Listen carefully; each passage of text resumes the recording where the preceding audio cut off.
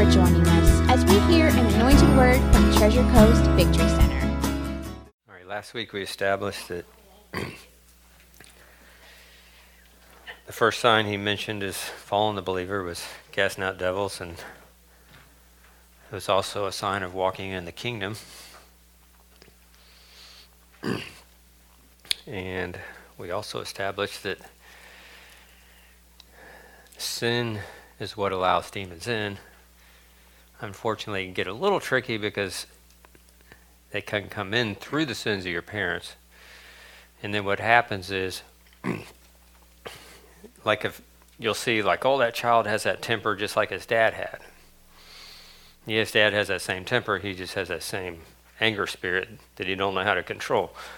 And it's as hard for someone with people with anger and tempers. We feel like they should, if you don't have that spirit, you feel like they should be able to control that, and why are they so blah, blah, blah. It's easy to judge them, but then if you have fear of, say, getting up and speaking on the mic here, and you won't do that, you're bowing under a spirit that also. You know, we look at fear like a good thing, and the people with fear hug around each other, kind of, because they don't want the loud people, and but they think they're okay. Then the loud people see their issues, and everybody sees everybody else's issues without seeing their own, and that's how the enemy's able to run over the top of us. But then what happens is, after we get saved, say the kid has that temper, he's 25 years old, he comes to Jesus. The enemy has so taught him in behavior methods that I believe at that point, if you truly give your heart to the Lord, that's definitely the easiest time to get delivered of anything, because all sin is forgiven right then. A lot of the problem is we get saved young and then go on and commit all kinds of sins, which just gives them legal rights. But people get saved, and then you'll see a lot of them, if they're really born again and filled with the Spirit, you'll see like a big change. Like, man, they're different. And then they usually slowly, if they're not getting taught or fed, or they just drift back, and you know, see them 2 years later and they got the same problem they did, and so on. But I believe if we taught deliverance when people got saved, it's very easy to get rid of stuff, and then when we get saved, because those behavior patterns, the enemy's right there wanting back in. And then as we just do things because that's the way, well, when someone does me wrong, or you cheated me out of my money and this is the way I normally act, and well, you know, the enemy's on the outside, then just, well, I'm not going to take that, and you just start falling right back into old things and so on. And the too much of the church is taught that the enemy's not our problem. Oh, that's just your flesh. Your problem's not your flesh. Okay? When we come to the Lord, the old man is dead. And people say, oh, there's a demon behind every bush. If you really started getting heavy in deliverance and talk to any deliverance ministry, you'll learn that's not true. There's like 10 behind every bush. Be honest. We don't want to use that as an excuse. Well, that's just a demon I deal with. You need to learn to handle my anger problem, because I see that side too, which is not good either. And I was discussing the other day, it's funny how people are like, don't want to deal with their stuff. Well, that's the way I am, but they'll meet an opposite sex that they like, and then they'll put that down, if it's a temper or whatever, for like 6 months while they're dating. They can get control of it when they want to, okay? If we really want to be right with the Lord, we'll get control, and getting it out, then you don't have to deal with it. But generally, it's nice when it just, boom, and you don't feel it, but it's going to test you, even if you're not feeling it for a while, it usually does. I've seen people deliver for a year, and then it'll come back and try you. The Lord said, be sober, be vigilant, because your adversary, the devil, as a roaring lion, walketh about seeking whom he may devour. If he could not devour you just because you accepted the Lord and you're filled with the Holy Spirit, he wouldn't tell us that. He wouldn't tell us to put on the armor of God. He said, and to this, I wouldn't, you can turn to this if you want. I will just read it real quick. To 2 Corinthians 2:11.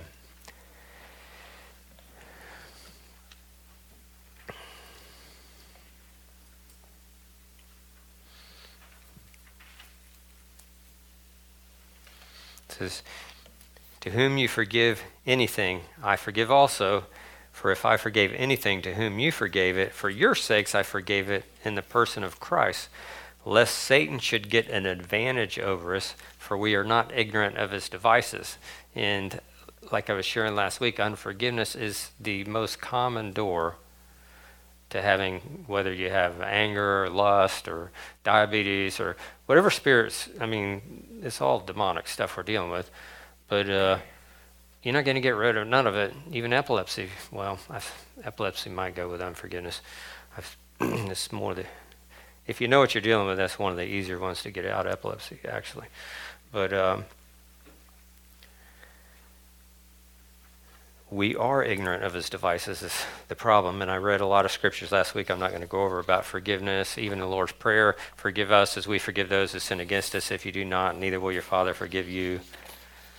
So the enemy is eating us up because we're not aware of, there's rules, like Pastor was saying Sunday.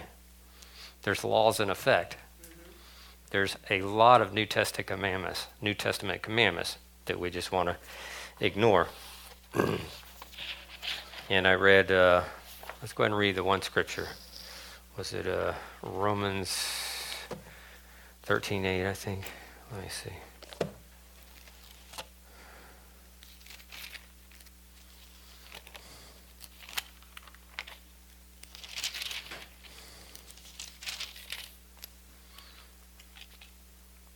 Owe no man anything but to love one another, for he that loves another has fulfilled the law. For this, thou shalt not commit adultery, thou shalt not kill, thou shalt not steal, thou shalt not bear false witness, thou shalt not covet. And if there be any other commandment, it is briefly comprehended in this saying, namely, thou shalt love thy neighbor as thyself. Love works no ill towards his neighbor, therefore love is the fulfilling of the law. So the new covenant is the covenant of love.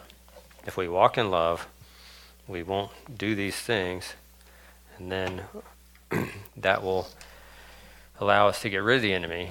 The other problem is we don't recognize the enemy, and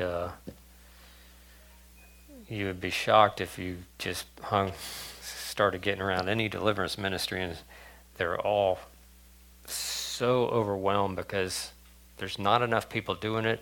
And there's just, I mean, I had somebody calling from Lebanon this week. It's just, it's crazy, the amount of people that want help, but there's just not many people helping or doing deliverance, I should say.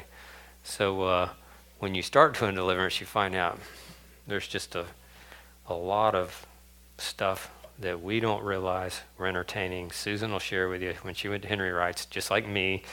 I went there to learn, and then I seen all this stuff I had I didn't even realize I was operating in. And rejection was the worst with me.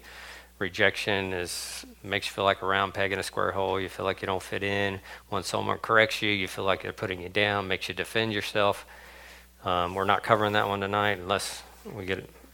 We'll see how it goes. But we're going to cover the unloving spirit tonight. And as I teach these, what I'm teaching is how the spirit affects us. And then we'll recognize it, how it's working. And this thing is always there to attack. And I've been helping a guy a lot lately that for 6 years was telling me he didn't have it. And now he's like calling me all the time when he's finally humbled himself. And so this teaching is for on the unloving spirit. Anytime something bad happens, this thing is there to attack. And it feels like it's us because anything we're dealing with usually came from our parents. Some stuff comes in when we're molested, you'll run in a lot of times if someone's molested by somebody gay and then they grow up gay, it's just that spirit. And I have cast gay spirit out before, and a guy was no longer gay. And I didn't even know he was gay. The Lord showed me it in there when I was doing deliverance. We don't want to judge anyone. We don't want to judge pedophiles. That's the demons, okay? God loves these people. They're probably ate up with guilt because just like you may get urges towards the opposite sex when you're single and do things you regretted, they don't want to do that, but that demon is in there drawing them to do that. And part of the problem is there's so much sexual immorality in the church, which is allowing the enemy to run wild. And we just have way more sexual stuff in the world too now. But the Lord has made that clear that the sexual immorality in the church is allowing the sexual immorality in America to go crazy. And God is calling the church to get cleaned up. And I'm not saying here, I'm just saying in general in America. Because a pastor may be up there, you'll hear them on TV, they're just look like they've got a vengeance with homosexuality, yet they're in pornography, It's like, you're doing a sin what you like, you're not putting your flesh down. You're entertaining your demon that you think's okay. And so I'm going to teach on the unleavened spirit, and this is just to help us recognize how it's functioning. And as you start getting free, then I started helping other people, because then you start recognizing, as you learn these, the people that you're around, you start recognizing what's in them. And if you stay in love, then God will use you. All right, so this is the unleavened spirit. God is love. The unleavened spirit is anti-love. When God created Adam, he created in his image, and Adam was meant to be an expression of God, and God is love. Now, in the garden, we'll go over this, I don't know if I went over it. What happened was there was disembodied spirits judged, bound to this earth, not allowed to touch Adam. Okay? Adam only had one sin he could do. Don't eat of the tree. It's the only one he had. Don't you wish we had that? So Adam was fine. And then his wife ate from the tree, which if he would have stopped there, would have been no problem. Adam was the covering. And Adam was with her. So he let her talk to this serpent and eat this fruit. So don't act like she just deceived him. Everybody tries to blame the woman. No, he was right there, it says. If you read the next line there. She gave to her husband who was with her, it says. At that point, when he ate, immediately he had feelings he never had. He was embarrassed of his body, shame. He had fear of God. The Lord would walk with him in the garden. Why would he be afraid of him? Suddenly he had all this fear. And a funny thing is, there was a woman that, on a side note, came in to Henry Wright's, and she was on 2020, I think I might have told about her last week, the most allergic person in the world, 14 multiple personalities, and had to live in a foil-lined room, could only eat beets for 11 years, had 16 incurable diseases, and she sat down with him. And it's very common, if God gives you the gift of discerning the spirits, that's one of the 9 gifts, and he usually gives that to people that do walk in love, because it'd be very easy to judge people if you start discerning things. And so she sits down with him, and it's very common, people that have authority, that are moving in authority, we all actually have it, and have the gifts of discerning the spirits, that it works demons up, they'll start talking. And actually, one of the times the Lord appeared to Kenneth Hagin, he said, I'm giving you the gift of discerning the spirits, and now when people get around you that are possessed with demons, they will start manifesting because of this gift. Well, Henry Wright has that gift, and this woman sits down with him with the 14 personalities, and one starts talking and says, you don't have to worry about me. I'm a little guy. I'm not hurting her. I'm helping her. And he says, you're no little guy. This is 77th body you've inhabited since Adam. He said, no, it's not. 72nd. She goes, can I use the bathroom? They're walking up, she's walking off, and they start talking at her. Would you shut up? Do you know who that is you're talking to? See, they recognize. She came back, sat down, and he was thinking, man, if I spent 30 minutes on each one of these, I'll be here till tomorrow afternoon. He said,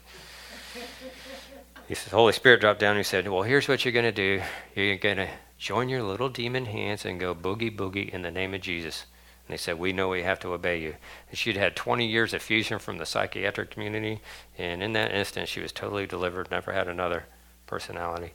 And she also got healed that week of all her diseases and allergies and everything.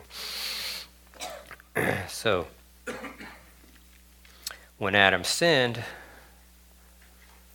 the unloving spirit come in, and God's love, and I like the way that King James calls it charity, because charity is a giving love. Well, the unloving spirit comes in and turns it inward to a selfish, self-centered love that we're seeking to be loved. Now when we say I love you, we're actually saying, do you love me? We're saying, I need you. You fulfill me. I can't live without you. You make me complete, showing a desperate need for love instead of being loved. And it's passed on to all people. We prove it when those we love the most offend us or do something wrong and we get offended. Because if we really had God's love, we can't get offended. You know? And when we say, I feel hurt by someone, look for bitterness immediately, because it'll be there. Or if you're ministering to somebody else, well, they just really hurt me. There's bitterness there. Anytime someone has that, when the bitterness is gone, that hurt feeling won't be there. We also show it when, say, two people you know that are married, and one of them starts cheating on the other one, and everybody runs to the one getting cheated on. If we really had God's vision of this whole thing, we would really be worried about that one that is messing with spending eternity in hellfire, you know? But because of our own issues, we pick up the offense ourselves as how we would feel if we were being cheated on. And oh, you poor thing. And we don't deliver the person. We just actually help that unloving spirit make it feel even worse by petting it. All right. 1 Corinthians 13 shows us how God's love looks. If you want to turn there.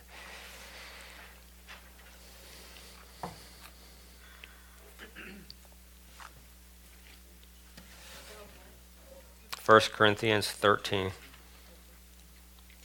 We'll start with 1.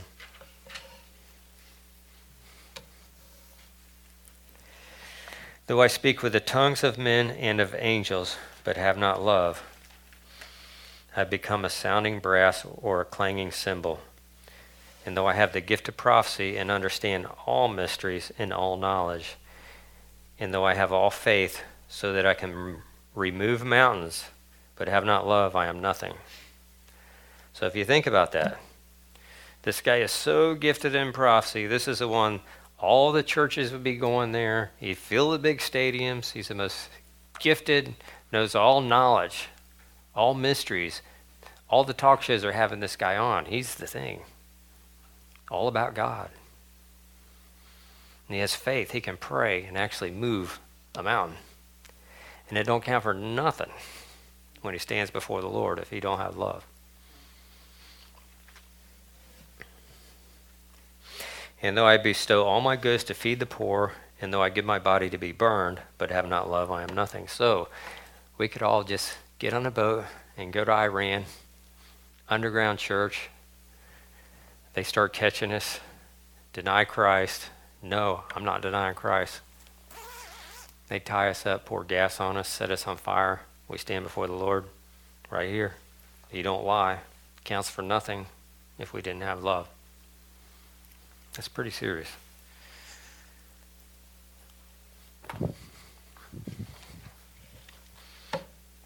Love suffers long. Love is kind.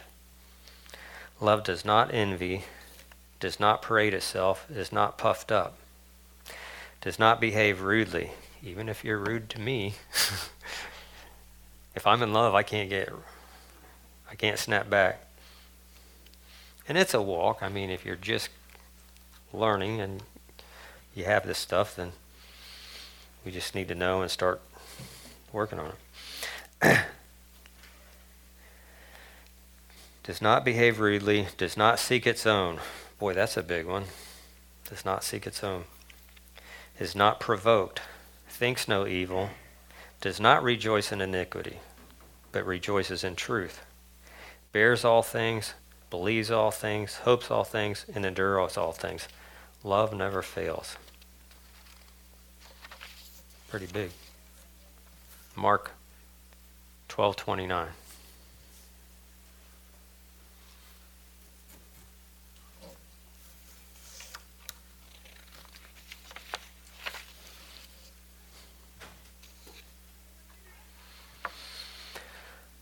The lawyer came and asked the Lord, "What is the greatest commandment of all?" Jesus answered him, "The first of all commandments is, Hear, O Israel, the Lord our God is one Lord, and thou shalt love the Lord thy God with all your heart, all your soul, and all your mind, and all your strength. This is the first and greatest commandment. The second is namely this, thou shalt love your neighbor as yourself. There's none other greater than these." And I do see a lot of people switch these around. They're actually loving people more than God, when God loved God first with all our heart. The greatest commandment is about love. That's why Satan's trying so hard to keep us from walking in real love, the God kind of love. The unloving spirit is a counterfeit that's just the opposite of everything God's love is. We are to love God, love others, and love ourselves. When you pray, are all your prayers about yourself, your situations, your family? Is it hard for you to care about others and how they're doing? Are you upset when you don't get your way? How much time do we spend helping others? And we don't want to make it a works thing. We're just trying to recognize, because this love is very sensual, this unloving thing. And so many people get married out of this thing, and it doesn't work out. The unloving spirit will keep us focused on ourselves. He'll keep us in a need for love for the rest of our life if we don't take a strong stance and get rid of it. He will make you not like yourself, which can cause many autoimmune diseases. The unloving spirit carries a torment with him that no other spirit can accomplish. This is the one that commits all suicides, come out of the unloving spirit. He can take you to a very deep place of depression and hopelessness, and even suicide. He's there to attack you every time something bad happens, and he will keep you meditating on the bad thing for the rest of your life if you don't get control of it. You've got to get control of your thought life to get rid of him. Can't meditate on past failures and tragedies and get free. Understanding that the enemy gives us thoughts that seem like they're our own thoughts. And he's been doing this for 6,000 years. He's very good at what he does. We have all authority over him if we're walking in obedience. And I'll tell you what, you can be in disobedience and cast a demon out of someone else. You just can't do it. They just got a right to be in you. You can take authority and be in disobedience. You just can't walk in freedom yourself. And I told a story. Was everybody here last week or no? No. I told a story like my mom with the trigger finger, and I cast the spirit of bitterness out, and 6 days later came back and cast it out again and freed up. 6 days later, locked back up. And both times I told her she needed to forgive somebody. See, I was using my authority because I have authority over demons. I can drive it out. But it's got open door. I can't make it stay out. Now, I asked the Lord to show her who she needed to forgive, and her thumb had locked back up. I just prayed for God to show her, and her thumb was locked up for 2 months. And After 2 months, she had a dream, something my dad did 30 years ago. She never forgave him for. Walked in the room, and she seen him doing it. She punched him, knocked him down in the dream. She's kicking him on the floor, which is funny if you know my mom. And she wakes up and says, "Oh, Lord, I forgive him for that." And her thumb freed up and has been free for 15 years. Didn't even need prayer because the right was broken that was allowing it in there. But I was able to get it out. If you got enough faith. See, our authority works through faith with casting out demons or healing the sick, or all the gifts work by faith. That's where a lot of people don't get it. Even a word of knowledge is just to build your faith. Your shoulders hurting. You know what I mean? Mm-hmm. Oh, this must be God. Your faith goes up. You know? And that's why they usually work.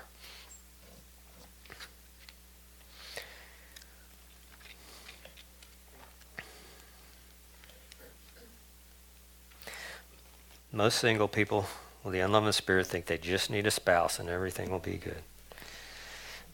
Then they get a spouse that has the unloving spirit, and they're both trying to get fed because they both have that need to be loved instead of being loved. And I had this bad. These first 15 years, I guess. I was praying for a wife. But I did pray for somebody to love the Lord, but it was totally a need.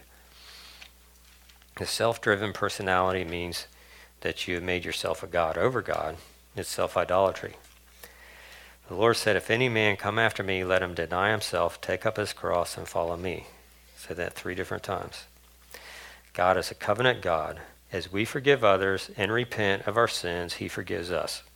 The gospel is so simple it takes help to misunderstand it. We put all these seminary school theology on, and it's just simple. If you don't forgive others, you won't get free. I'm not saying to keep you out of heaven, and I'm not saying I know, because I haven't been there. I know when we stand there, and he says, "Why should I let you in? You did this," and you say, "Well, Jesus died for my sins." And then he might say, "But I said he only forgives your sins if you forgive others." It's dangerous. I would not want to walk on that tightrope thinking maybe I'm right. Maybe I'm okay to get into heaven and have unforgiveness. I'm going to do what the gospel says. I think it'll be, he's a very loving God, but I think when we stand before him, it'll be a lot more fearful than we think. Even though we'll see the eyes of love, we're going to see everything. And we'll see things we have in us that we don't even know we have. I had a guy once that was a minister that would just, he's a big guy, he's real loud, and he had rejection so bad he would get in rejection with his family.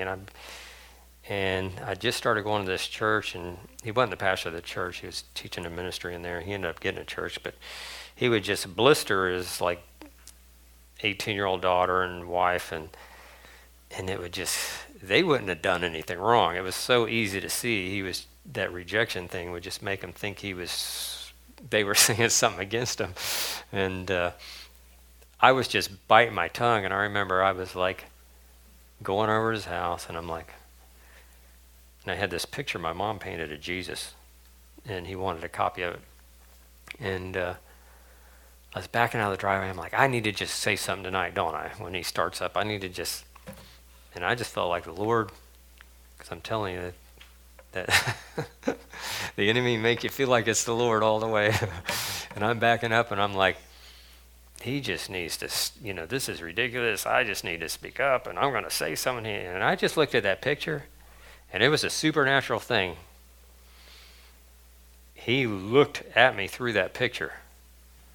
And I have seen the Lord once. He appeared to me once. This was a very powerful thing when he did this. Because when he looked at me, I seen stuff I didn't know was there. I seen all my feelings I wanted to say. I hit the brakes. I just started crying. "Oh, Lord, forgive me, forgive me, forgive me." It was powerful. And I really thought it was the Lord when I was yakking. And I got the original of that picture in my room. And I've prayed 1,000 times, "Lord, what do you want me to do?" And I'll look at the picture, do something. Let me see what's going on, because I don't really know my own heart. Would you do that again? He's never done it again. Because I really feel like I should. Right. God is love. We are made in his image.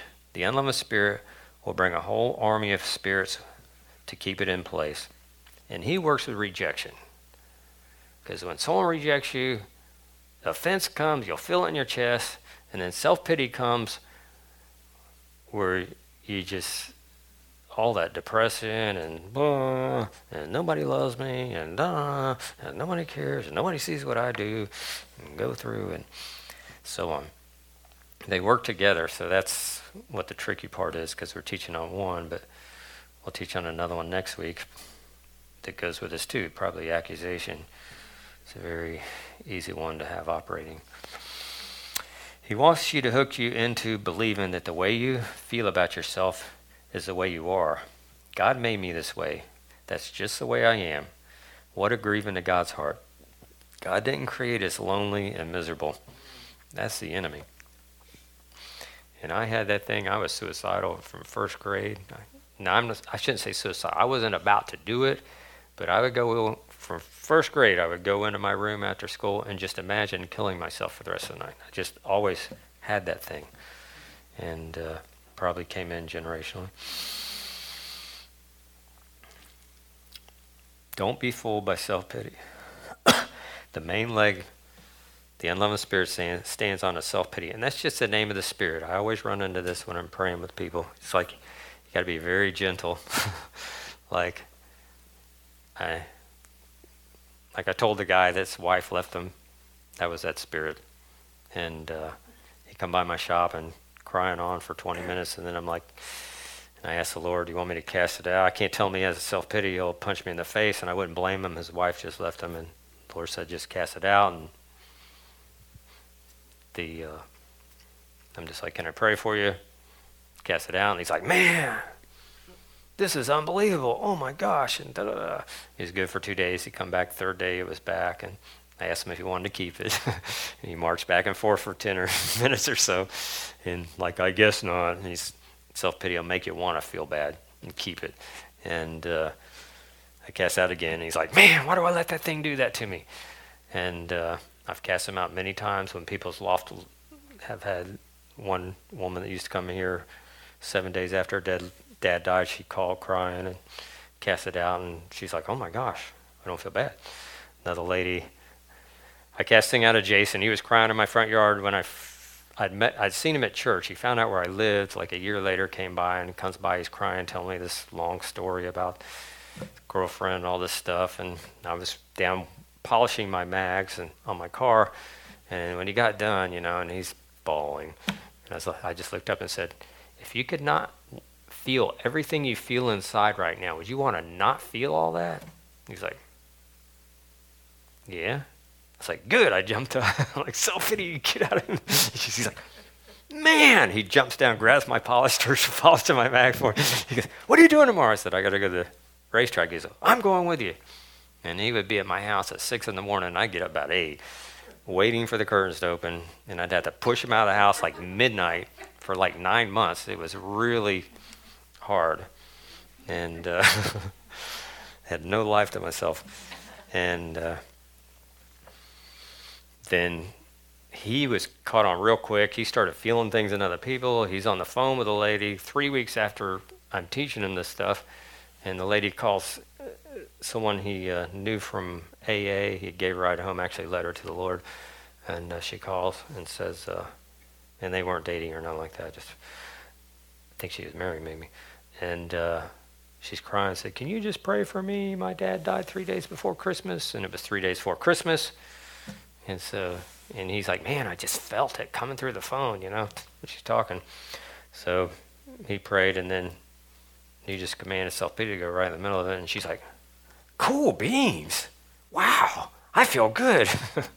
Went from crying to cool beans, And I'm like, man, 3 weeks. I really had high hopes. I won't say no more on that.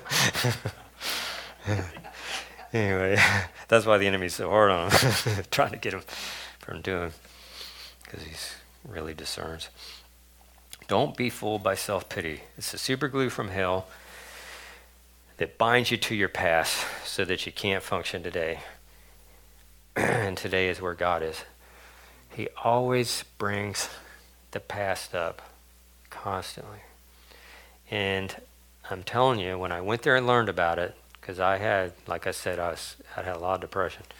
When I went to Henry Wright's first time, because I felt really good when I got saved, but then I had, then I feel good, and then when I went to Henry Wright's, they said, I'm going to use you. They started teaching about it bringing your past up, and I'm like, I just recognized everything they taught. So I came home, and man, the past would start to come, and it'd feel like this. Feel like your best friend. It'd feel really exhilarating. You shouldn't have had to go through all that. Your dad should have never treated you that way, and this person and that. But it was like an exhilarating feeling that demon would give me, like a good feeling to want to entertain it. And I'm telling you, it's like it would have been a good thing. But I knew from what I taught, I'm like, this isn't God. No, you go. And I rebuke it. And it's real easy to rebuke when it would feel good. I'm telling you, when you let it get you down, then it's hard to get off. If you entertain that thing and get really in it, you probably have to call somebody else and to pray it off with you. But I just kept doing it, It'd come on me about every week or so, and I'm like, and then I remember it's like 2 months, and I was like, oh my God, it's been 2 months, and I have not been depressed one time. And it'd come on me all the time. I was like, I'm like, wow. And I knew if I entertained it, I would have been. So I definitely had got rid of that. I was like, this is great, Anyway, what if is never God's question. What if self-pity anytime what if is towards the past is self-pity. What if I'd have married this person instead of that person? What if this hadn't happened? What if I'd have had different parents? Or what if I went through this? And I recognize what if. I grab a hold of that one. If it's in the future, it's the spirit of fear. What if my kid gets killed in a car? What if I lose my job? Now think about this. Have you ever had a what if question that was good? Anybody in here has had one? I want you to raise your hand. Your kid was late from school and you had, oh my God, what if they're giving him an award because he had the 8 honor roll for the first time? Do you ever have a thought like that? Anybody? You won't. Because what if is the enemy, I'm telling you. God's not going what if in your head. It's always something bad, okay? If it's the past, self-pity. If it's the future, it's the enemy. I grab that thought because it comes to me. Going to work and work on, if I miss tuning a $100,000 motor and burn it up, that's pretty, you're only making $300 to tune this $100,000 motor. So you're like, you don't think what if comes? Oh man, what if I lean it out and burn it up? But I just know immediately when the what if comes, I'm not entertaining that thing.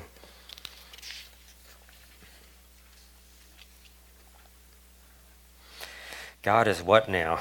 Jeremiah 29:11.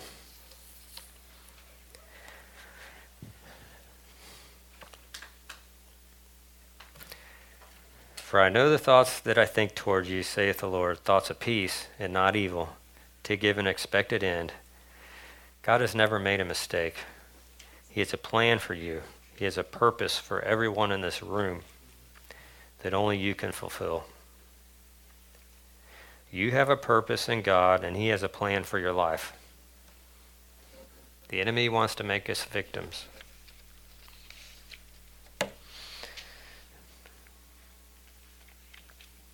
I'm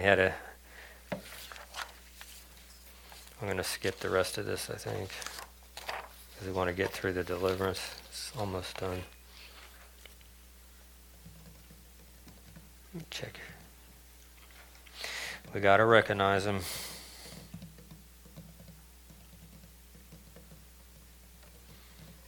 When I first started learning deliverance, I didn't even know what the demon was.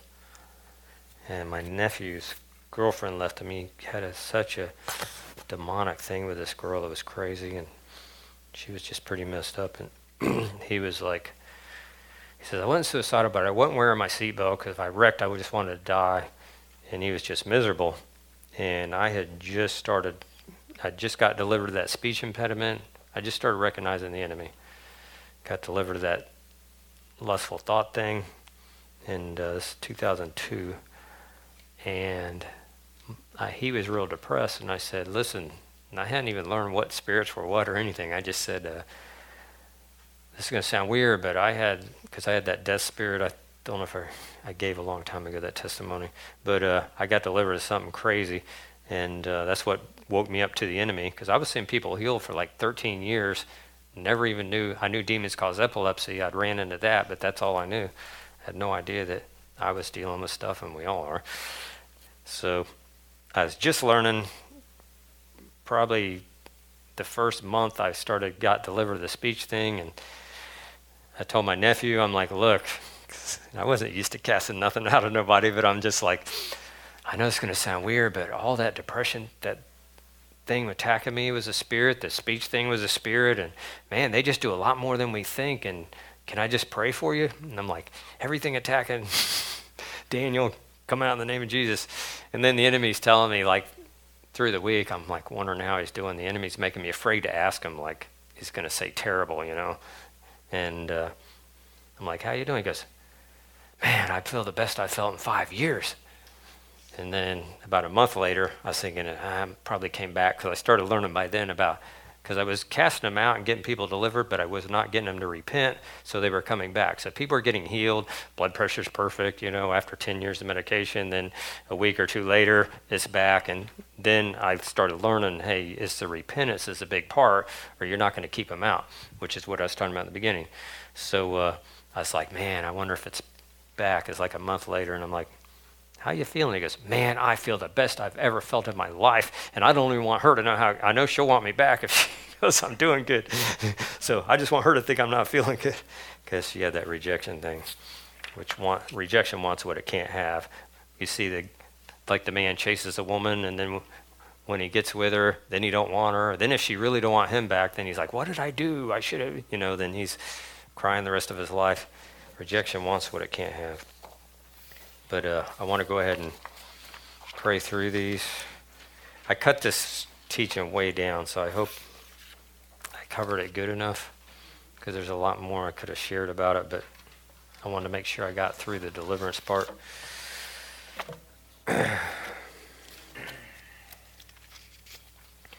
So we're going to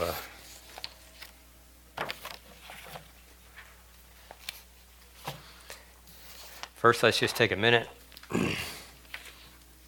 Ask the Lord to show us anyone we need to forgive.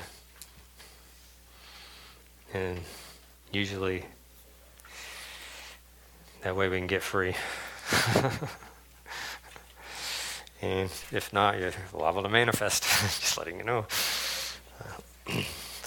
And we want to forgive out of loving God, not out of fearing looking bad in front of people. I've had that thought plenty of times too. I just want to say, like, if the church doesn't know about demons, how would you be willing to just go up there and do some crazy manifestation if I just set you free of everything? Like, yeah, but Lord, I do have a lot of pride.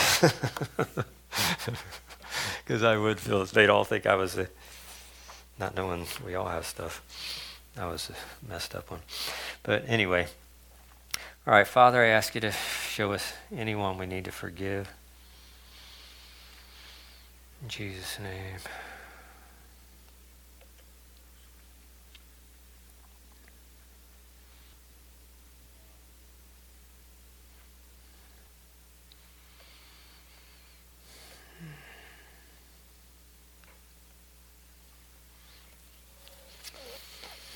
Okay, and the main thing is that you have to forgive and you want to forgive.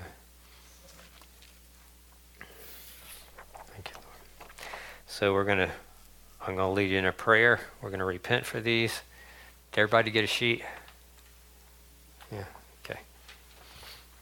okay. These are just the spirits that run with us. I just use Henry Wright's because God's given them a lot of insight on demons after working in this 35 years. So. All right, we're going to just pray and ask forgiveness for entertaining these, and we're going to renounce it in our generations. And you shouldn't have to, and if you've been through classes, you really, once you renounce it, it's covered, but won't hurt to do it again. So, let's repeat after me. Father God, I take responsibility in my generations for these sins I'm about to name. And I ask forgiveness in my own life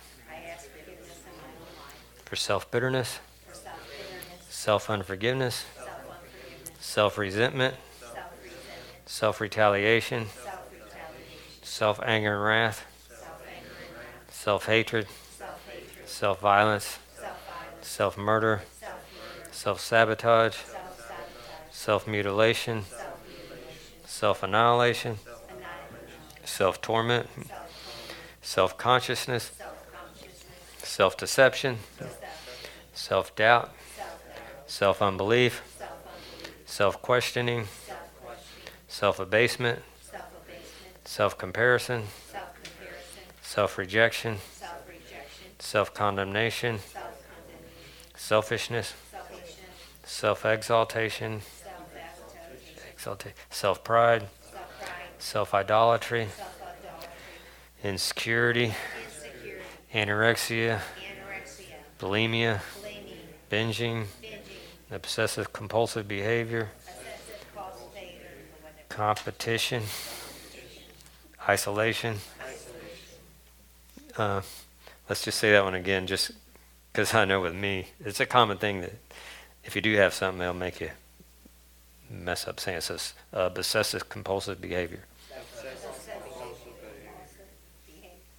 Loneliness, lack of confidence, religious spirit, false piety, victimization, double-minded, attention getting, excessive talking, need for approval, perfectionism, envy and jealousy, fear, I and I will, rebellion, broken heart, and self-pity, and the unloving spirit. And I ask forgiveness and the curse to be broken in Jesus' name. Now I'm just going to command them out, and you just look at me, and this is the way you do it with others. And if you start actually trying to help others, and you can actually take these lists, and if you start gripping what you're seeing and getting free, then usually you start wanting to help other people get free. And what will usually happen is they'll try to convince you they're not there, when you're praying with people. And then with me, what they started doing is then all of a sudden I started getting crazy manifestations all the time, just trying to scare me, which didn't bother me. We have authority. And actually, if they started talking, I just made them tell me stuff, so I think that's why they quit. I'd be like, all right, what right do you have to not listen to me, their mother, or whatever? And so I'd make them forgive their mother, or whatever the thing said. And they can lie, though, if you try to work them up. I believe this is James. I could be wrong. It's just personally in what I've seen. And there's people that had a lot more experience than me. But because I can make them talk. I used to do that in the beginning before I went to Enter Your Eyes, because I read Derek Prince. And you make them talk, they can lie. But what I believe is when the anointing makes them talk, like they did to Jesus, and he's in us, and the anointing just works it up, they're telling you the truth then. That's a whole different scenario when the anointing's like, get him out, So, I could be wrong, but I feel it in my gut when they lie. You know what I mean?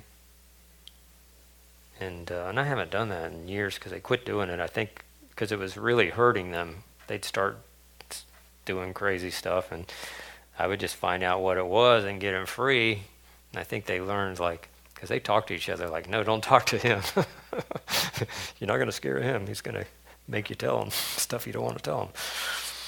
And Jesus, Kenneth Hagin, when the Lord appeared to him, he appeared to him many times. He said, from this point on, you're going to have the gift of discerning of spirits, and this is going to cause him, when people are demon possessed and they get in your presence, they'll start manifesting. He said, some of the demons you need to, the harder ones to get out, sometimes you have to find out their name or their number to get them out. Now, there is ministries that will get one talking and like say, what are you? Oh, I'm number 19.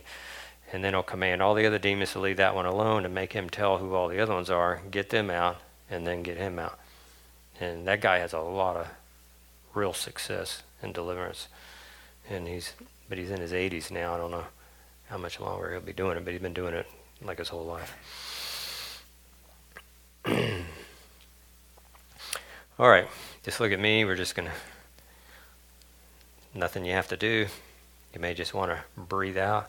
Sometimes they come out in our breath a lot. Don't have to feel anything. Usually you don't feel anything unless there's some unrepented sin. That's when you start getting manifestations. So, self-bitterness, self-unforgiveness, self-resentment, self-retaliation, self-anger and wrath, self-hatred, self-violence, self-murder, and self-sabotage come out of every one of these people now in Jesus' name. Completely. Just look at me. Self-mutilation, you'll see in deliverance you get more. They listen better when you're looking. Self-mutilation, self-annihilation, self-torment, self-consciousness, self-deception, self-doubt, self-unbelief. Come out now in Jesus' name. You come out of every one of these people and do not return in the name of Jesus. You leave the building, stay away from their houses, their children, and don't say where you came from in the name of Jesus. They'll try to send other demons back. Self-questioning, that was me. I questioned everything I did. Like, did I do that right? Self-questioning, self-abasement, self-comparison, self-rejection. That was me too. Self-condemnation, selfishness, self-exaltation, self-pride, self-idolatry, insecurities come out of every one of these people now in Jesus' name. Leave me too in Jesus' name. Anorexia spirits causing anorexia, bulimia, obsessive compulsive behavior. You leave every one of these people right now in Jesus' name. Competition, isolation, loneliness, every spirit causing loneliness, hopelessness, despair. Every one of you, leave every one of these people. I don't care what's happened in their life. Get out now in Jesus' name. Lack of confidence, religious spirits, false piety, victimization, double-minded, attention-getting, excessive talking, need for approval, perfectionism, envy and jealousy, fear, I and I will, rebellion, a broken heart, and self-pity come out of every one of these people now in Jesus' name. You loose them and come out and go to a dry place in Jesus' name. Unloving spirit, you and any underling I didn't name, get your butts out right now in Jesus' name. Do not come back around these people in Jesus' name. And I release peace and joy into everyone in here in Jesus' name. I release peace into you in Jesus' name. I release peace into you in Jesus' name. I just see a peace. I release peace into you in Jesus' name. Release peace and joy into everyone in here in Jesus' name. Release peace into you in Jesus' name. Father, give us discernment. And I just break the power of all these doubting spirits when you leave that are going to come and tell you that wasn't real. That's not the problem. That's the first thing that hits you is doubt. Oh, this ain't real. That ain't real. That ain't what it is. Just the way we are. James has lost it. Da da da. And then if you get past that, the next one that hits you is fear. I mean, they've been doing this 6,000 years. And if you were a boxer and you were going to box somebody, they got this fight set up, and you said, "Well, how long have they been boxing? 6,000 years." You would be like, "Oh, I know I'm better than him, but I better study and learn. I better take this serious. He's been messing with human success. Well, I'm just going to do this, and I'm just on his head. He knows all that. People's been saying and doing that, and we're still dying of disease, It's like, be not ignorant of Satan's devices, The Lord said that. He said that, but strong meat belongs to them that are able, of full age, even those who by reason of use have their senses exercised to discern both good and evil. And most Christians are afraid of evil, but they're getting eat up by it. Hebrews 3:12. Take heed, brethren, lest there be in any of you an evil heart of unbelief in departing from the living God. Never thought of unbelief being evil, did we? That's evil to God when we don't believe him. Wow, that's strong. I just had that one outlined, so I had to read it real quick. 2 Timothy 2:24. I feel like I'm supposed to read that. I was really done, but let me.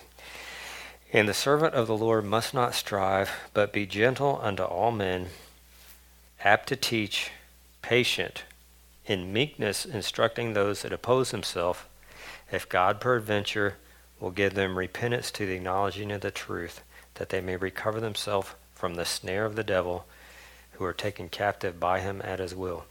So when we minister to people, it says we have to be patient and in meekness and be gentle, instructing those that oppose themselves. If you have arthritis, you're opposing yourself. And if God will give you repentance to acknowledging of the truth, hey, I got to love myself and love others, then you can get free. Because you're taken captive by a spirit of bitterness. That's what that scripture means. So that's it. Lord, I ask, bless everyone here. And pray that you understood, because it changed your life. I used to wonder how Job, I thought, God, you're off. That's just too much, God. When they lost their children, and he lost children and everything, and then God's like, but then he restored everything, and he became all happy again. And I'm like, so I'm thinking, man, before I knew about this, I'd be crying the rest of my life. What are you talking about? Happy? How can he be happy? And now I understand. Most our feelings, the enemy works through feelings and thoughts, and most our feelings are not our own.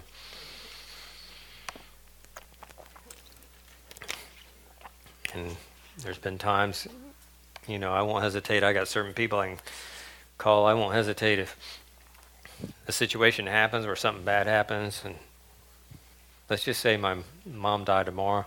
If all of a sudden I felt a real strong depression come, I'd be calling my brother, maybe you just, and say, hey, self-pity is attacking me. Pray. And I'll tell you, I had something I was going through about 15 years ago, and I called people like, oh, you should feel bad. I'm like, no, these feelings aren't us. God didn't create you to feel like that. And then their prayers wouldn't work, and then I ended up having to call my brother all the time because he would rebuke it and it'd be gone. Then I'd call the other guy back, hey, it's rebuked and it's gone. See, 5 minutes later and I feel good. If I call you, tell it to go. Don't tell me I should feel bad. It's hard to get people to understand. It's because the enemy has us believing. So that's it. God bless y'all.